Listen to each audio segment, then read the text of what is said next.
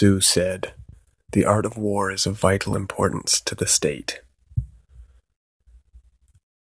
Sun Tzu said, "The art of war is of vital importance to the state."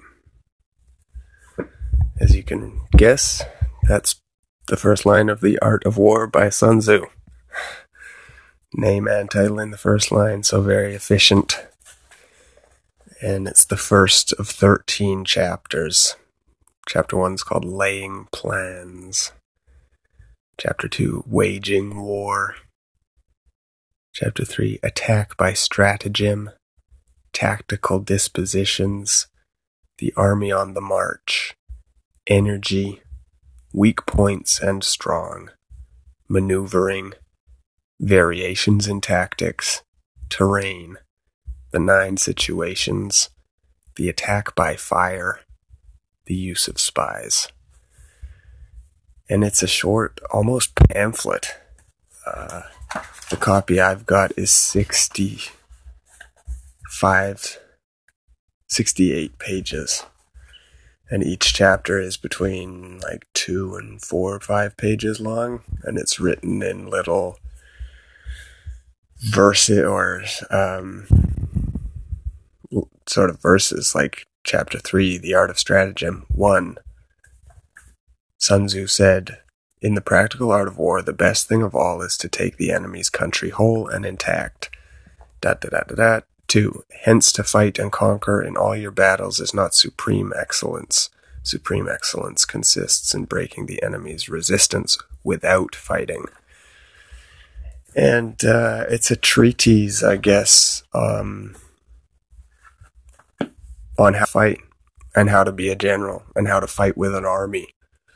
And so unlike Miyamoto Musashi's The Book of Five Rings, which I've talked about, which I thought was dope, this is much more about tactics, how to move an army through enemy territory, how to set up a battle, how to outmaneuver your enemy, how to fucking fix your supply lines, how to use spies and stuff. And I mean, it's cool, but I did find it a little less applicable to my life, to civilian life. Whereas the Book of Five Rings was almost like how to lead yourself and how to conduct oneself as an individual in life. I found The Art of War was almost too specific to an army general, which I'm not. Though I was reading it, trying to glean information on what I could use to better improve my strategical thinking in my own life. And there's plenty of takeaway points. The sort of best of which, or the one I can remember the most, is sort of the Bruce Lee thing, be like water.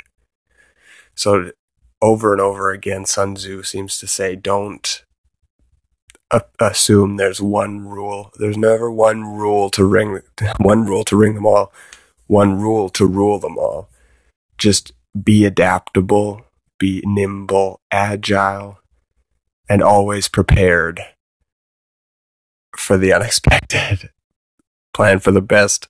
I mean, these are all fucking oversimplistic aphorisms that have become trite in their over repetition. But if you're constantly training, constantly trying to improve yourself, and constantly bettering yourself, you can be prepared for any situation. And warfare is, no two wars are the same. No two battles are the same. No two enemy is the same. So be prepared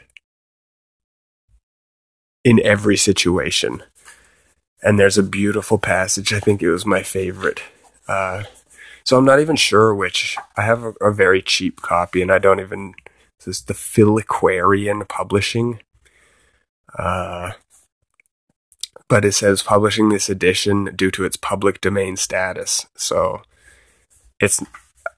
some of the translation was a bit squiffy. There was a couple typos. There was no information, but Sun Tzu was a military general in China, ancient Chinese general in 500 BC. So it's well fucking old. And apparently generals through Europe, it was translated by a French general, I think in the 1700s, and the French military used it, and the American military uses it, and I imagine most generals have read it. And it's funny because I expect, like, I've heard of it loads, and there's a book called The War of Art, and like it's kind of entered, like, it's such a sick title, The Art of War. It's like this kind of contradiction in itself. Like, really, art? Is it really art? I thought it was just brutal chaos. But like, it seems to have become a cultural icon. So I expected this heavy tome, like 1,000 pages long, and it was going to cover it, but it's really short. I mean, I could have read it in one sitting. But yeah, listen to this. It's dope. I just lost it again. So this is from chapter 6, Weak Points and Strong. I'm calling them verse 34. So this is, I think, this to me summed up the book. Water shapes its course according to the nature of the ground over which it flows. The soldier works out his victory in relation to the foe whom he is facing. Therefore, just as water retains no constant shape, so in warfare there are no constant conditions. He who can modify his tactics in relation to his opponent and thereby succeed in winning may be called a heaven-born captain. I love this bit. The 5 elements, water, fire, wood, metal, earth, are not always equally predominant. The 4 seasons make way for each other in turn. There are short days and long. The moon has its period of waning and waxing. I mean, that's some Tao De Jing shit. It's awesome. And then there's equally some parts where it's like, if you're gonna, I love this. So he's talking about the expenditures at home and on the front. This is chapter 2, Waging War. And some spent on chariots and armor will reach the total of 1,000 ounces of silver per day. Such is the cost of raising an army of 100,000 men. So it's like, here's your bare bones brass tacks of fighting with 100,000 swordsmen, cavalrymen, archers, and all that stuff. So it's like, here's your poetry, here's your pragmatism, here's everything you need to wage war, wrapped up into 68 pages, 13 chapters. And it's easy to read. Amazing, because it's like 2,500 years old. And seemingly one of the most influential books on warfare ever written. So I wish in some ways I kind of wish I'd taken more from it, but maybe when I read it later in life, I'll appreciate certain things. But I felt like because I'm not in charge of an army, quite a lot of these things. But then again, like, there are not more than 5 cardinal tastes: sour, acrid, salt, sweet, bitter, yet combinations of them yield more flavors than can ever be tasted. I mean, it's awesome. It's thought-provoking. So I tried to read a chapter and then put it down and read and think about it. And then read another one and think about it. Because you could just blast through it, but it's like they're subtly simple, these sayings.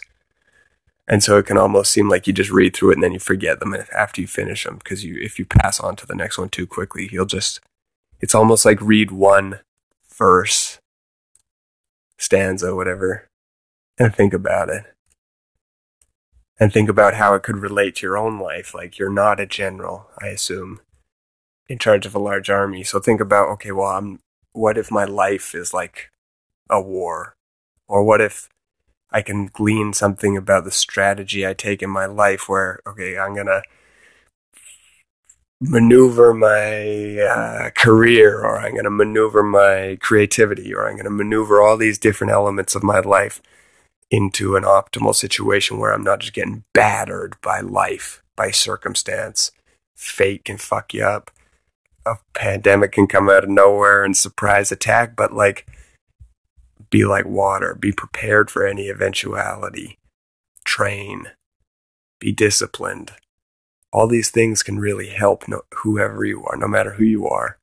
And I would really recommend reading it with the intention of reading it as like a self-help book.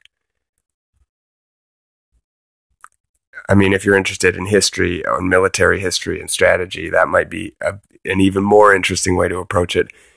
But I got a lot out of it, actually. Flipping through it, I'm remembering how, like, awesome it is. And, yeah, I mean, just the length of time it's lasted. There's truth in here, and the more truth you can expose yourself to from a variety of different voices. I mean, I didn't know I had much in common with a Chinese general from 500 BC, but turns out quite a lot. So check it out. It's awesome. The Art of War by Sun Tzu. And I hope I didn't butcher his pronunciation of his name too badly. It's dope.